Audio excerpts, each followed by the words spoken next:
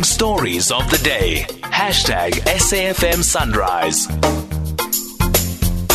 19 minutes to 7, good morning. Well, the DA saying the Gauteng Health Department has admitted in a question in the parliamentary legislature that water problems at hospitals in the province have led to nearly 400 operations being cancelled. You know, of course, the problems the Gauteng Health Department has had getting water to places like the Rahima Musa and Helen Joseph Hospital. Jack Blum is the Gauteng Health Shadow MEC for the Democratic Alliance. Jack, good morning. Good morning, Stephen. Why are these operations being cancelled? Well, obviously you can't go ahead with surgery unless there's proper hygiene. No hospital can function without water in general. It increases the risk of infection. And I think it's just deplorable that there's such a huge backlog of surgery in the first place. And then, nearly 400 operations have to be cancelled for this reason. Are there actually proper water supplies? Is the water working in these hospitals at the moment? It seems, from what I understand, to come and go a little, but certainly not to be as reliable as it should be. Well, it's very erratic, and that's why I think all hospitals have to have water resilience measures.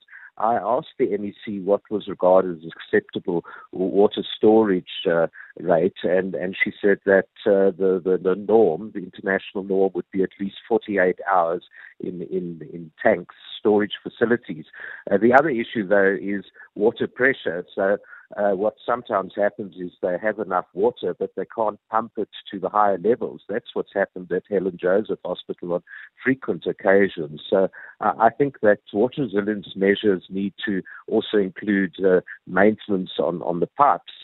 According to the reply that I got, 11 hospitals had water failures because of internal pipe leakages and breakages. That's what actually happened at the Edenvale Hospital. They were for weeks without water, had to cancel more than 100 operations, extremely disruptive. And the main problem there was because of the pipes had simply broken down. Is this infrastructure being fixed? Well, infrastructure is a problem across all our hospitals. Not a single hospital, in fact, complies with the occupational health and safety legislation, which is a major, major problem. And I'd like to see a higher priority given to maintenance of hospital infrastructure. And we need to look at the pipes.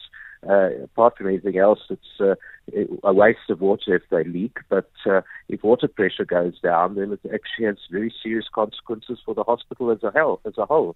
Jack Blum, thank you. The Shadow Health MEC for the Democratic Alliance in Gauteng. You were there, SAFM, 16 minutes to 7 the time. Motalatale Modiba is the spokesperson for the Gauteng Health Department. Motalatale, good morning. We know, and we've known for a long time, there are problems with infrastructure in our hospitals. Firstly, do all of the hospitals that you manage actually have reliable, sustainable water supplies at the moment? We do have, Stephen, at our facilities, sustainable water supply. We have contingency measures in place. Of course, we still think that there's ways in which we could strengthen that reliability. There's a number of factors, obviously, that contribute to the reliability of water supply, as we have seen in the recent past. I mean, just a clear example. Sometimes you have all the things in place, like in Polusong, where you've got a reservoir with sufficient capacity of increased, but where there's consistent supply challenges, even from the source itself, by the recent challenge that we've had, you'll find that at some point you will be impacted as a hospital yourself. But it's a multiple set of issues that are impacting on supply.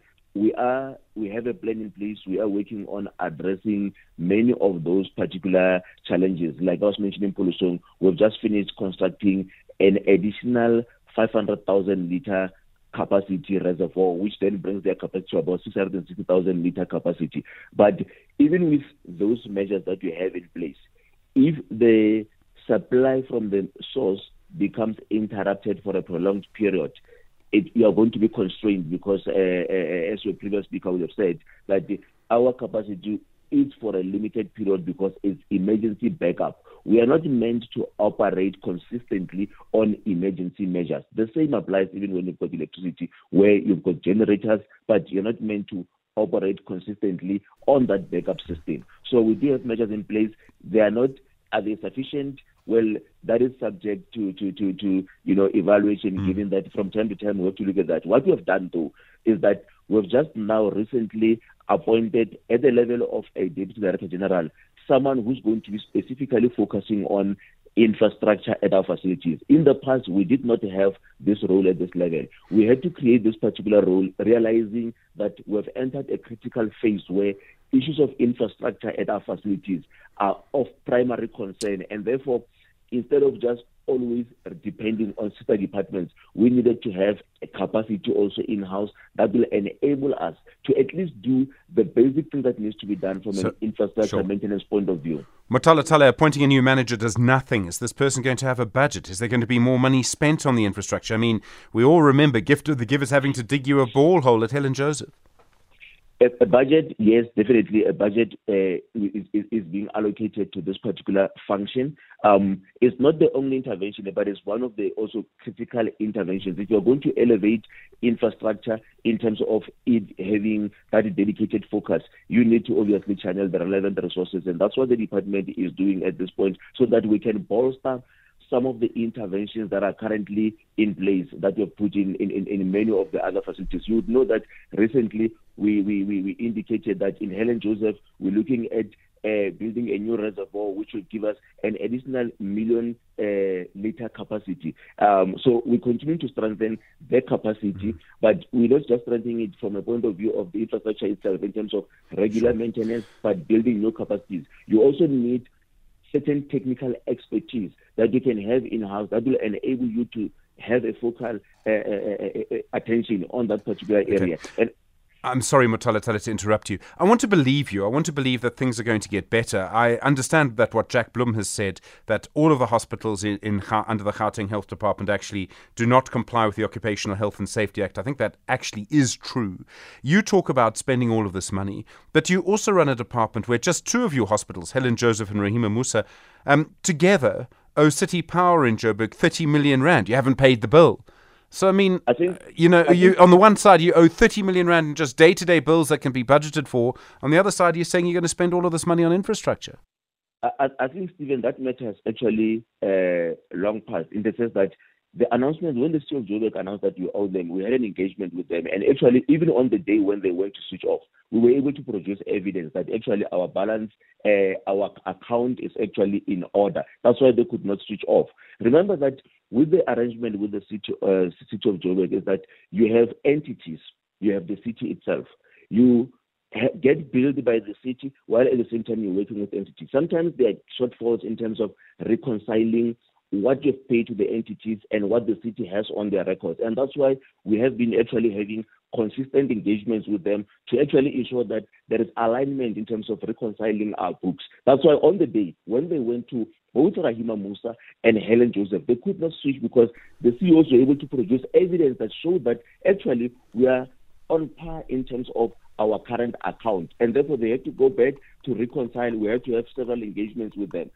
Issues of your current account, that will always evolve because it depends on usages from month to month. But it's not to say that when announcements are made to say you owe this much, you still have to go back. The same way, even with yourself, when you get a bill sometimes that has got discrepancies, you query it while you are paying what you're currently owing. And when that gets settled, you pay. So as we speak now, we have been servicing our debts to the city. We have even established a way of engaging consistently because we have to engage on both sides, both at the entity level but also at the city level, to ensure that all of those things are actually addressed, because we do appreciate the importance of also servicing our debts to the cities, because we know that municipalities depend on rates and taxes for them to also sustain services on the ground. So the situation is not as dire as maybe it might sound. In fact, on the surgical backlogs that Mr. Bloom was talking about, you would know that we've introduced a program of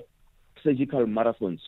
So to date, as we're speaking, we're doing an average of about 8,000 operations on a monthly basis as part of us catching up and dealing with the backlog that we're currently sitting with. Motalatale Modiba, thank you. The spokesperson for the Gauteng Health Department. Right, you've heard the various sides of that. Your views.